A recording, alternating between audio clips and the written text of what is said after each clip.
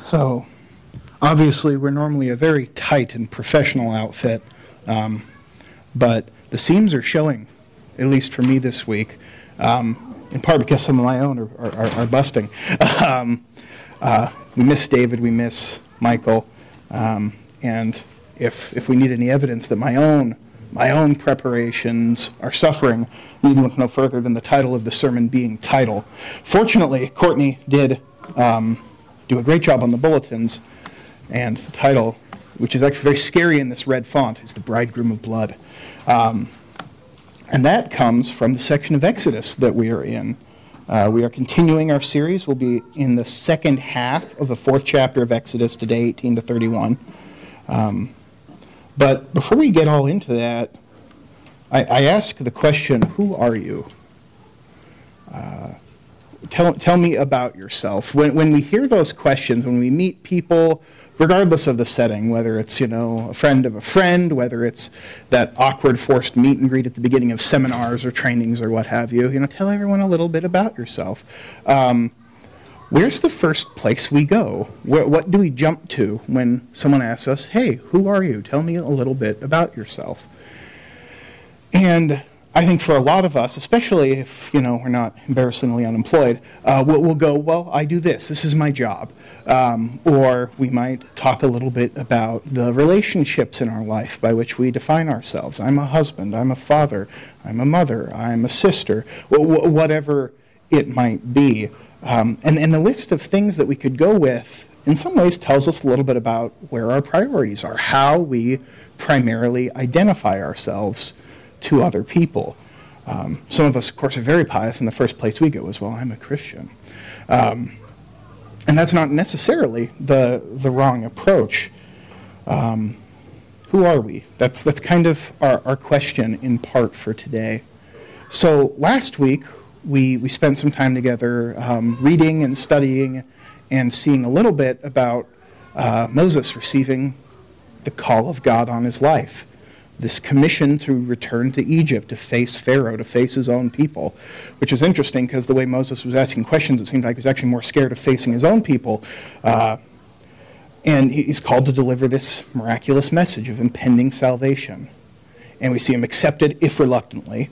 And it's interesting because this call on Moses' life happens in the midst of Moses' life. And by that I just mean that it's not happening in a vacuum. When God calls him, Moses is actually doing stuff. He's in the middle of his workday. He was on that mountain in the wilderness because he was herding his father-in-law's sheep. This happened in the midst of his already existent identities. So what does that call of God mean for the man Moses? What does it mean for the life he's already living? So let's look at Exodus 4, 18 to 31 today. And I think in there we will find a picture of the implications of answering the call of God for our lives. Exodus 4, starting at 18. Moses went back to Jethro, his father-in-law, and said to him, "Please let me go back to my brothers in Egypt to see whether they are still alive." And Jethro said to Moses, "Go in peace." And the Lord said to Moses in Midian, "Go back to Egypt, for all the men who were seeking your life are dead." So Moses took his wife and his sons and had them ride on a donkey and went back to the land of Egypt. And Moses took the staff of God in his hand. And the Lord said to Moses, "When you go back to Egypt, see that you do before Pharaoh all the miracles that I've put in your power. But I will harden his heart so that he will not let the people go. Then you shall say to Pharaoh, 'Thus says the Lord, Israel is my firstborn son. And I say to you, let my son go that he may serve me. If you refuse to let him go, behold, I will kill your firstborn son.' At a lodging place on the way, the Lord met him and sought to put him to death. Then Zipporah took a flint and cut off her son's foreskin and touched Moses' feet with it and said, 'Surely you are a bridegroom of blood to me.' So he let him alone. It was then that she said, 'A bridegroom of blood,' because of the circumcision. The Lord said to Aaron, 'Go into the wilderness to meet Moses.' So he went and met him at the mountain of God and kissed him. And Moses told Aaron all the words of the Lord in which he had sent him to speak, and all the signs that he had commanded him to do. Then Moses and Aaron went and gathered together all the elders of the people of Israel. Aaron spoke all the words that the Lord had spoken to Moses and did the signs in the sight of the people, and the people believed. And when they heard that the Lord had visited the people of Israel and that he had seen their affliction, they bowed their heads and worshipped. Let's do the same. God, thank you for this word today. Thank you for this time and this place to hear you speak into our hearts. God, help us to speak clearly. Help us to hear well. In Jesus' name, amen. So, my first question is, did anyone else get whiplash while reading that? You're going along. Hey, Jethro, can I go back to Egypt? Sure thing, Haas. Okay. Pack the wife and the kids in the minivan. God's like, hey, this is what's going to happen. Okay, stop at the motel, check in, and then all of a sudden God jumps out of the bushes and it's like, it's time to die, Moses. I'm going to shank you. And what? Where did this come from? And then God's, I don't know, choking out Moses or something, and his wife's all like, I know what I'm going to do. Minor genital surgery is what this situation needs. So she just does that right there. God's like, yes, exactly. That's what I was waiting for. Leaves. And then Moses goes to Aaron. And we're like, whoa, whoa, whoa. No, not Aaron. Stop. Back up. What just happened? I don't know. That's what happens to me reading that passage.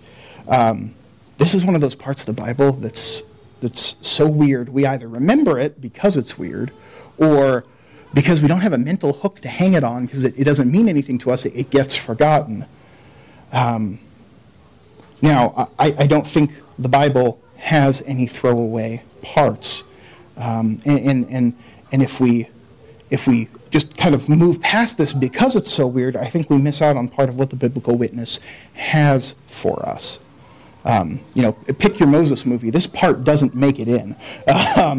But I think there's something for us in this section, and I think that once we spend a little time studying, we will see something about who God is, and I hope you'll become convinced, as I have been, that what we see here is that our primary identity is through our relationship to God. Because where we stand in relation to God determines where we stand in relation to everything else. And to say that again, our primary identity is through our relationship to God, because where we stand in relation to God determines where we stand in relation to everything else. It's a bit of a mouthful, but I hope you follow me. So how is that? When we consider our relation to God, some implications emerge. When we look at the biblical record, when we encounter God, when we think about what he's said to us and who we are in relation to him, that ought to have implications for our life. If it doesn't, we're not thinking through the situation as carefully as perhaps we ought. So here's one of the first implications that I think this text illustrates admirably about our relation to God and our primary identity. And that's that while, yes, I think that the most important identity, our primary identity, is through our relationship to God, I think this text also illustrates something that maybe too often we downplay, and that's that it's not the only identity that we have. And I think I kind of hinted at that in the opening when I said this call of God on Moses' life came in the midst of Moses' life. He was working. He's a blue-collar guy with a job. He's a husband. He's a father. Ethnically, he doesn't know what he is. He was born a Hebrew, raised an Egyptian. He's living in exile in Midian. Religiously, it's hard to say. Maybe he remembers the God of his fathers. Maybe he's fallen into the pagan practices of his father-in-law, the priest of Midian. We don't know. But Moses is awash in sources of potential identity, personal responsibility, stewardships. All these things are part of his life when God calls him. Now, I'm throwing that word identity a lot, but I hope you see what I mean when I'm just saying that there's all of these aspects that if someone asked Moses, who are you? Tell me a little bit about yourself, he could lead with, well, I'm a shepherd. Well, I'm this. Well, I'm that. Well, I'm descended from these people. And what's interesting is I think the book of Exodus has been intentionally playing this up. I think that this who is Moses question has been developing from chapter 1 and onward. We're being asked, well, Is he an Israelite? Is he an Egyptian? Both have rejected him. Is he a Midianite? Are they accepting him? Well, he's living there. Has he accepted that? And so I think this tension has been building. And so that's the tension. That is the question. Who is Moses? What is his identity that has been building up to this moment, up to this passage? Now, Moses receives and answers God's call, and it has an immediate impact on his life. Like I said, he's out doing his job when this happens. And God tells Moses to go back to Egypt. And I mean, there's some very immediate practical concerns to that. Well, what are the vacation policies at Jethro's Shepherding Incorporated? You know, does he need to give 2 weeks' notice? How does that work? And that's somewhat modernly anachronistic, but I mean, the basic idea remains there's an issue here, right? Jethro took Moses in when he was a wandering vagrant. He gave him a home, he gave him a job, he brought him into his family. And suddenly Moses has a calling, which is calling him away from all that. The shepherd's crook becomes the staff of God at the burning bush, and one of Moses' identities suddenly needs to be prioritized over the other. So Moses asks permission to go, and he does so in a rather roundabout way, which is kind of interesting. You know, God's called him to go save the people of Israel, but when he talks to Jethro, he just says, I'm going to go check on my people and see if they're still alive. Now, that could be that Moses is just kind of unsure himself, and he's saying, well, look, okay, God, I'm going to go, and we're just going to go and see, let's see if the Hebrews are even alive, because last time I was there, Pharaoh was killing them. So maybe Moses is just unsure, or maybe he's just telling Jethro the version of events that's going to sound like the least like Moses just went crazy, and he's just saying, hey, I'm going to go check on my relatives. He's giving Jethro the attenuated story. We don't know. But whatever is happening, he does this. Moses asks permission, and Jethro lets him go. Moses had been serving Jethro and has been freed to serve God. He gathers up his family. Again, more of Moses' source of identity. As a husband, as a father, his responsibilities. And it's interesting because those don't just disappear when God calls. He's going back to Egypt to face his adoptive family, to once more seek to liberate his ethnic family, leaving his tribe in exile in Midian. And so again, this tension, called by God, yes, in the most clearest and powerful of ways, and yet not his only identity. So, and I hammer this point just a little bit, because I can't help but wonder if we relate a little bit. Someone asks who you are, and what do you tell them? Are you your job? Are you your hobbies? Are you your politics? Are you proud of your cultural heritage? Do you love the history of your people? Are you a sports fan, a Star Wars fan? Not, of course, the prequels. None of you are that terrible of people. We have multiple sources of identity. And as I hinted earlier, we who've been in the church for a while, we know the right answer here. Well, our identity is that we're believers, we're Christians, and that's true. And it is important, and it is the most important. That's, that's the big idea here, is that is our primary identity.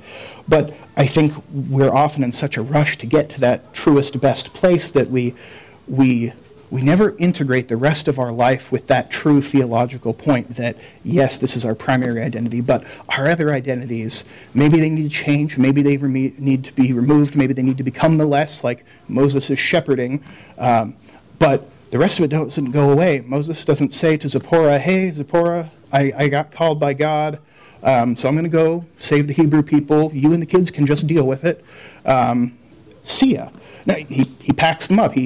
That responsibility, that stewardship, that identity doesn't go away when he's called by God. But it doesn't leave it unchanged either. And we'll go into that a little bit more. It's into our lives, into our numerous identities, that the call of God comes. God calls whole people. He calls us as men, as women. He calls us as people with past and responsibilities. Our relationship with God isn't our only identity, but yes, it is the most important one, the primary one. And so that's where we come to the second point. Our standing in relation to God, it is the only identity that will save us. So Moses sets out, and God tells Moses what's going to happen, what's inside the message he is bringing. And I'll just read verses 21 through 23 again. And the Lord said to Moses, when you go back to Egypt, see that you do before Pharaoh all the miracles that I put in your power, but I will harden his heart so that he will not let the people go. Then you shall say to Pharaoh, thus says the Lord, Israel is my firstborn son. And I say to you, let my son go that he may serve me. If you refuse to let him go, behold, I will kill your firstborn son. Moses is bringing a message of hope and freedom, yes. But he's also bringing a message of judgment. But even in that judgment, God is making a staggeringly gracious claim. He's claiming the people of Israel as his own. He's claiming them as sons. And see, another theme of Exodus that's been developing and that this chapter continues to develop for us and will continue to develop as the book goes on is that this people, we're seeing competing claims on this people, the claims of God over and against the claims of Pharaoh. Pharaoh says these people are his slaves, his to rule, his to manage, his to kill or to spare as he chooses. And God says, no, they're mine. And it would be abundantly gracious in and of itself for God to claim them as his own, as slaves, just like Pharaoh has. He could say, you're not Pharaoh's slaves, you're my slaves. And that would be a massive step up. That would be an immeasurable honor. But he doesn't say that. He says, these people are mine, they are my sons, they're inheritors. They're part of the family. They're honored and included and accepted by me. God doesn't say, give those back, they're mine. The message to Pharaoh is, let my son go that he might serve me. And that word serve is interesting because whether we know it or not, we heard it back in chapter 3 when God said, when you bring the people back, the sign will be that you will worship together on this mountain. That word that translates as worship in chapter 3, we translate here in chapter 4 as service because they're the same thing. Worshiping and serving, it's this unified concept. So that idea is coming back. God's saying that let my son go that he can come and worship freely. They already have a God, Pharaoh, and it's not you. And that's a theme, as I said, that will continue to develop, but it pops up here. And so this question remains. This question is being raised by this growing tension. Who do these people belong to? Who will they serve? Moses asks Jethro to let him go that he might serve God. And Jethro graciously does let him go. As we read, Pharaoh will not for the people of Israel. And the answer to that will be judgment. Those who would destroy God's adopted children, his claimed people, those who would get in the way of their freedom to serve and worship the God who has become their father, will be denied the very thing they sought to deny God, their own firstborn children. This is the message Moses brings, and this sets up the danger. Where will the people stand in relation to God? Will any other identity they have matter in the face of that coming judgment? When Moses comes to deliver that message that's a two-edged sword, on the one hand hope and deliverance, on the other terrible judgment, that sword will divide on the basis of where people stand in relation to God. And every other shared trait they might have, whether it's ethnic, whether it's interests or hobbies or gender or family relations, we're both husbands, we're both fathers, what have you, those things, while important, won't matter at all before the face of that dividing line between salvation and judgment. And so it's then, at this moment, with this tension set up, this idea of the double-edged sword of Moses' message, it's at that moment, with this discussion of who is my son, who have I claimed, that Moses begins to make his journey. That's his last conversation with God. And as he begins traveling out of Midian back to Egypt, he comes to a literal and metaphorical crossroads. The identity crisis that Moses has been experiencing throughout these first 4 chapters comes to a breaking point. He's at a place of lodging, a campsite or something similar. They didn't have developed inns and whatnot back then. But he comes to this place of transition when suddenly, shockingly, out of the blue, God moves against him. And we're surprised when we read this. We don't see it coming. And I think that's intentional in the writing. It can feel like, wait, what is this? This is bad writing. It doesn't make sense. There's no transition here. But I think the lack of transition is in part the point. If we're shocked when this attack happens, when we read this in the Bible, no doubt we're in the same place Moses was when it happened. He didn't see this coming when it happened any more than we see it coming when we're reading. We think he and God are good. God's giving a mission. He's following it. He's not complaining anymore. And then suddenly this happens. Why? We're shocked. Moses is shocked. We should be. This is not on the travel itinerary. What is going on? Now, this passage is legitimately challenging just because it's full of pronouns without a clear antecedent, a name that says this is about them. When it says him here, it means this guy. And so the difficulties are legitimately there, but I think we can, we can just follow it through. The Lord met him. Who? Moses? Probably. But Moses' two sons were there, so they're possible options for him, and sought to put him, well, again, who? Moses, one of his sons, to death. And then Zipporah, at least we know who that is. That's good. Took a flint and cut off her sons. Which one? There's two, Gershom and the other one. Foreskin, and touched Moses' feet with it. That's interesting. If you look at the ESV, the text note actually at the bottom says, actually the Hebrew has him. So the ESV translators put Moses' name in there, but it just says him again. So again, we're left wondering. And so on and on it goes. And Zipporah says, Bridegroom of Blood. What does that mean, Zipporah? Well, it's because of the circumcision. That doesn't help me, Zipporah. Thank you. So is this vague enough for us? Well, I think we can break it down. God meets the family en route at this place of meeting. And we read that God seeks to kill one of the males in the family, and it is vague who. And how he meets them and how he seeks to kill them in what way are equally vague. We're kind of left to our imaginations on that one. The word for meet, usually in the Bible, seems to mean an actual physical encounter. So possibly a menacing angelic manifestation, angel of the Lord type deal. That's one option. How does he seek to kill them? That's one of those weird things that says it seeks to kill him. And it's like, well, it's God. If he wanted to kill them, is he going to have trouble? Like, is it going to be a process? Is there an angel stabbing with a sword, but Moses, 80 years young, is just really spry and dodging for a while? And probably not. So some choose to see the meeting more metaphorically. And the attack is a disease or an illness or something like that. God met them and afflicted one of them with something. But however you choose to see it, I think the essential points remain. So I will attempt to share with you my personal interpretation of these events, because usually we like to stick with what is absolutely certain. We're not here to hear me speculate about what I think about stuff.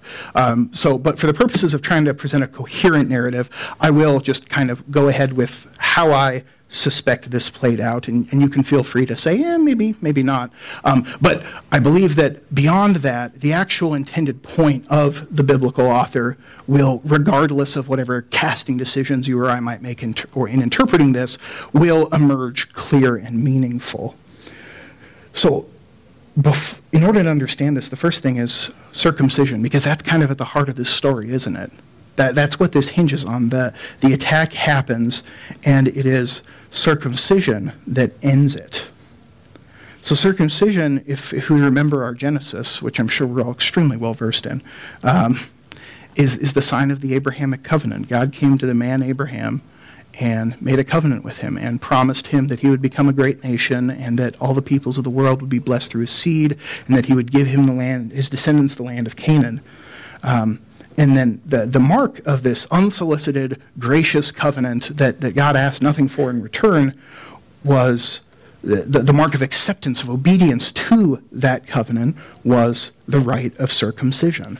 Abraham and his descendants were set apart by the rite of circumcision. And if you wanted to live under the protection and the promises that God had made to that people, then you were obedient to that rite. So at that point in history, that was the offer that God had made to humanity. Though you're sinful, though you've rebelled against me, though I am holy and righteous and you guys are anything but, I will accept you because of my promises to Abraham. Now, signify that by being obedient so that your family will be marked as belonging to God. And that was what the Jewish people were called to do. The descendants of Abraham, the descendants of Isaac, the descendants of Jacob, who would become the man Israel, the people living in slavery in Egypt right now. That's who they were. And that's who Moses came from. But Moses had not been obedient in that way. And we know that because when this event happens, we know that he had at least one son who was not circumcised. Now, Moses was almost certainly circumcised himself just because he had been raised by his Hebrew parents for the first little bit of his life, and that happened. He was there long enough for them to take care of that according to the rules. But at least one, possibly both of Moses' sons haven't been circumcised. And if we remember a couple weeks ago, Gershom was named Gershom because it sounds like the Hebrew for sojourner. Gershom was the son of Moses' exile. Gershom was named, I'm not living in Egypt anymore. I'm not among my own people anymore. I don't know who I am. His very name spoke to Moses' alienation from his Hebrew identity, from all his identities. And if we talk about, well, Moses has an identity crisis, how much worse for Gershom? His mother is a Midianite. His maternal grandfather is a pagan priest. His dad is seriously messed up. He doesn't know who he is. What's that kid's identity like? Moses has not marked his family as belonging to God. He has not been obedient. Parts of Moses' past and his present aren't square with his relationship to God. Moses' children at that moment don't have a covenantal standing before the Lord because Moses, their father, had not been obedient to God's commands to do so. And so that might seem, okay, so Moses didn't dot his I's, Moses didn't cross his T's. Oh, and there's the lowercase j's too, don't forget those. And it might feel like nitpicking to us, but I don't think it is. I think it's serious enough in and of itself, but it gets worse. And that's because here's the kicker. If you remember, God just told Moses what his mission is. He's going to Egypt and he's going to deliver a message that if ignored will cost people their children, their firstborn. And presumably Moses is okay with that. Yep, I'm on your side, God. I've got the message. I'm on your side. The Egyptians aren't. I'm going to go and announce judgment on everyone who isn't square with you. I'm going to announce judgment on everyone who's standing before you is not right. And yet, ironically, not realizing that that second group includes his own family. So what do I think happened? How do I think this scene plays out? Well, I think God appeared to Moses on the way, visible and menacing, and demanded from Moses the price that the message he was bearing would ask of everybody else, his firstborn son. I think God's attack was, if not on Gershom, then at the very least precipitated by Gershom's lack of covenantal standing before the Lord because his father hadn't been obedient to circumcise him. Moses was going to go to Egypt and tell Pharaoh to let God's sons go, or else Pharaoh would lose his own son. And Moses did this oblivious to the fact that his own firstborn son was outside the covenant due to his own failings as a father. He was happily setting out to deliver a judgment that would, if seen through, destroy his own family. When God's judgment comes, sword drawn, what matters?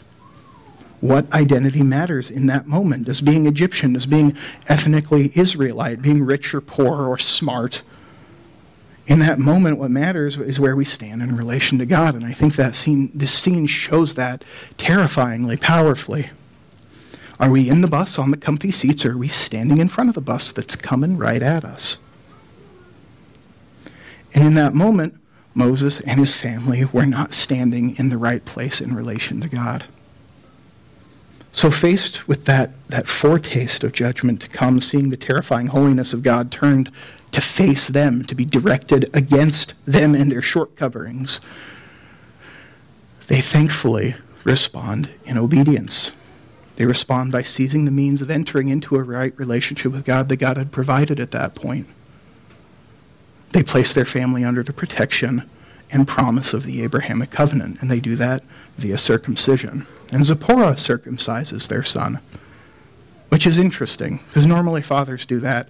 So what's the significance there? Maybe Moses was incapacitated by the attack of God.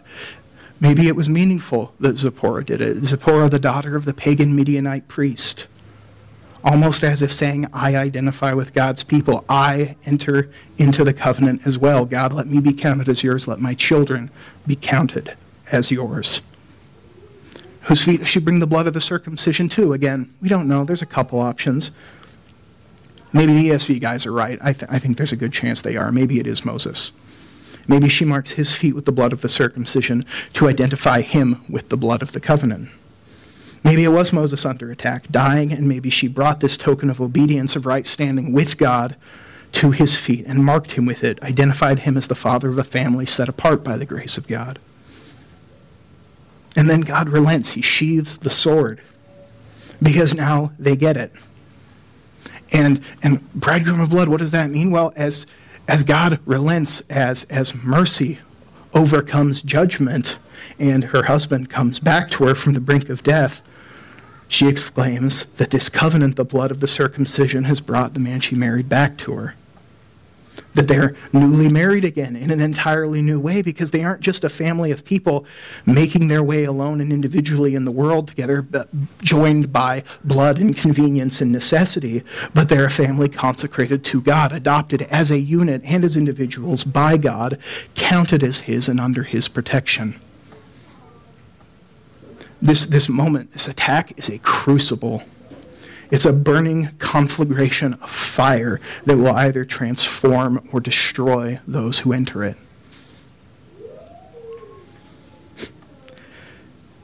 Why do I see it this way? Well, by the grace of God, they repent and are reconciled to God, and they're transformed, not destroyed. Now, why do I interpret the events this way? Well, in part because I think what we see is that after this moment, after this scene, the identity crisis in Moses that's been building in the book of Exodus up to this point, it's gone. It's never brought up again. It's a non-issue. The author forgets about it. And I don't think he forgets about it. I think he's saying, this is where it gets resolved. This is where it doesn't matter anymore. This is where all the other identities and questions about who am I, where do I come from, who do I stand with, are resolved and washed away in the relative meaninglessness of knowing that apart from all that, before all that, more important than that, is that I and my family have a right standing before God. And even if you're like, well, I'm not so sure about that, look what happens next. What's the next scene after that?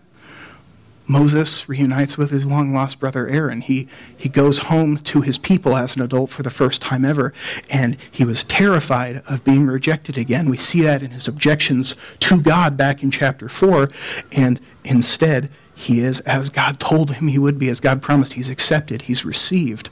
And it's not because he was ethnically one of them. He was ethnically one of them before, and they rejected him. This time, the group receives him not as a racial member, not as a guy who's selling something good, but under the covenant of God's grace, as people sharing in that adoptive sonship through the mercy of the Lord. That's our third point. I've kind of already made it before I announce it, but that's our third point. Yes, our primary identity is in relation to God. Yes, that is the only identity that saves us. But it's that right standing before God that redeems all the other identities, all the other relationships. If I'm right about the divine attack, and I think that I am, we see Moses' family brought out of disunion and identity crisis by being reconciled individually and as a family to a right standing with God. They're playing for the same team now, and they're united by their shared citizenship in a kingdom that cannot be shaken. Their other identities, they still have. They're still fathers and mothers and brothers. They're descendants of so-and-so. But those relationships are healed. They're transformed by the fact that they now have a right standing before God. And things are never perfect this side of eternity, but I think we see in our own lives that our relationships gain a new perspective and begin to return to their God-designed place when we view them through the lens of our primary identity as a people claimed by God.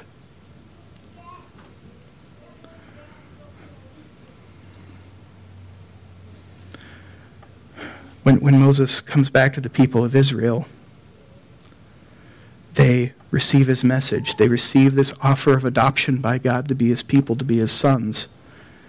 And it's that right standing before God that allows the other identities in their fullest senses to become in their fullest senses the blessings that God had always designed them to be for us. Because so many of our relationships, so many of our other sources of identity are profoundly unsatisfying.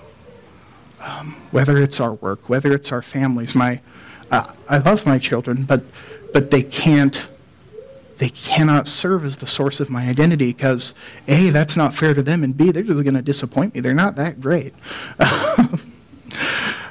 My wife, as wonderful and amazing as she is, can't be, no matter what the songs on the radio say, everything to me, because I can't hang all of my happiness and well-being and sanity on her, because that's not a load that she is rated to bear.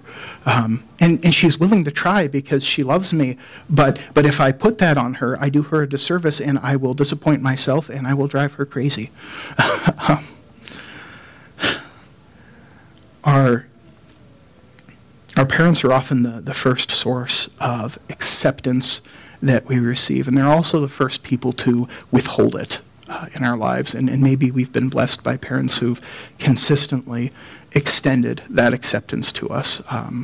I don't know if that's you. Good for you. That wasn't always me. It wasn't always not me, but it was a mixed bag, and I'm sure that some of you that's the same way. But even if we had consummately loving and accepting parents, that relationship still isn't everything to us. Even the best relationships we have aren't everything to us.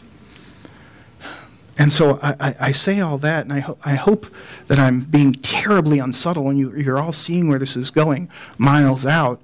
But our identity before God, our standing before God, it heals those other relationships. It puts them in their proper place. We do have these other identities, and they don't go away, but they cannot remain untransformed by our standing before God. And so the question becomes, we have to ask, what is our standing before God? What is our position before Him?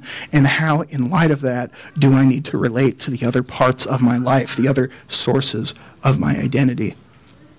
And to answer that question, we have to ask, what is my standing before God, and how does it change? What are the options? Because I think sometimes we view our standing before God as sort of this sliding scale, this morality ladder. Well, really, really, really bad people are over here at 0, and God's over there at 100. And I'm a 72 because Mother Teresa is a 70. Okay, well then I'm probably a 60 or maybe a 65. And you start ordering these things, and then you see in the biblical witness, Ephesians 2, we were all born children of wrath. That there's a fixed and unbridgeable gap between the righteousness of God and the sinfulness of man. And pretty much everybody's standing over there at 0, desperately in need of something to change. That's where Moses and his family stood, in that place of disobedience, in that lack of covenantal standing before the wrath of God. And they placed themselves through the means of grace that God had provided under the protection of the Abrahamic covenant. And we, standing here at the final age of history, are afforded the wondrous revelation of what that was pointing to. And we know now that the promises given to Abraham, the law that in this book of Exodus will one day be given through Moses, that the promise that God will one day make to the King David, who is descended from this people of Israel, all these covenants, all of these promises are pointing to and will be fulfilled in the person and work of Jesus, God himself incarnated as a man and come to save us. And that's what we read in Galatians 4 there. Born of a woman, born under the law. Why? So that those of us under the law, us human beings, might become sons of God, might receive adoption and be accepted by our Father in heaven. Because the blood of the circumcision is representative. It's not magical. God, in the book of Jeremiah, the prophet denounces the people of Israel, saying, yeah, you're circumcised, you're following the rules. you're circumcised in the flesh, but you're uncircumcised in your hearts. It's an outward physical indicator of an inward condition, a standing before God. And that blood, that sacrifice, that setting apart are all indicators, are all foreshadowers of the sacrifice and reconciliation we would receive through Christ. That's our standing before God. To all who believe in him, God has given the right to become his sons. That Israel was his firstborn son, and we Gentiles, I don't think any of us here claim any Jewish heritage. We're like children born untimely, but we've been grafted into that tree. We're second-born and third-born sons. But the point still remains, God has extended that grace, that covenantal standing before him.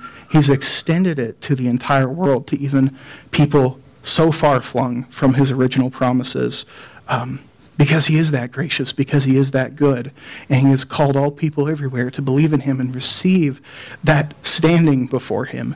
And I love to go on about the judicial aspects of the gospel, because that's the first place my brain goes. I look at God's holiness and his righteousness and his just wrath at sin. And so when I think of what the gospel does, I see it as excusing me from that. I see Christ's record of righteousness replacing my own embarrassing one, and me being forgiven for my sins. And that's true, and the gospel does that, but that's not the only thing. It goes a bridge further. God not only pardons us, God not only spares us from destruction, but then he adopts us and accepts us as his children. And it's almost a bridge too far. It's almost, God, don't destroy me. I'm okay with that. But please then let me leave your presence, because I can't bear to look on you. And God seeks after us. God's love finds us where we are and says, it's not enough to save this people of Israel from slavery in the material world. It's not even enough to save them eternally. It's not even enough to reach the entire world, Jews and Gentiles included. It's not enough to spare them from death in sin. It will only be complete once we've been received into the eternal love of our Father.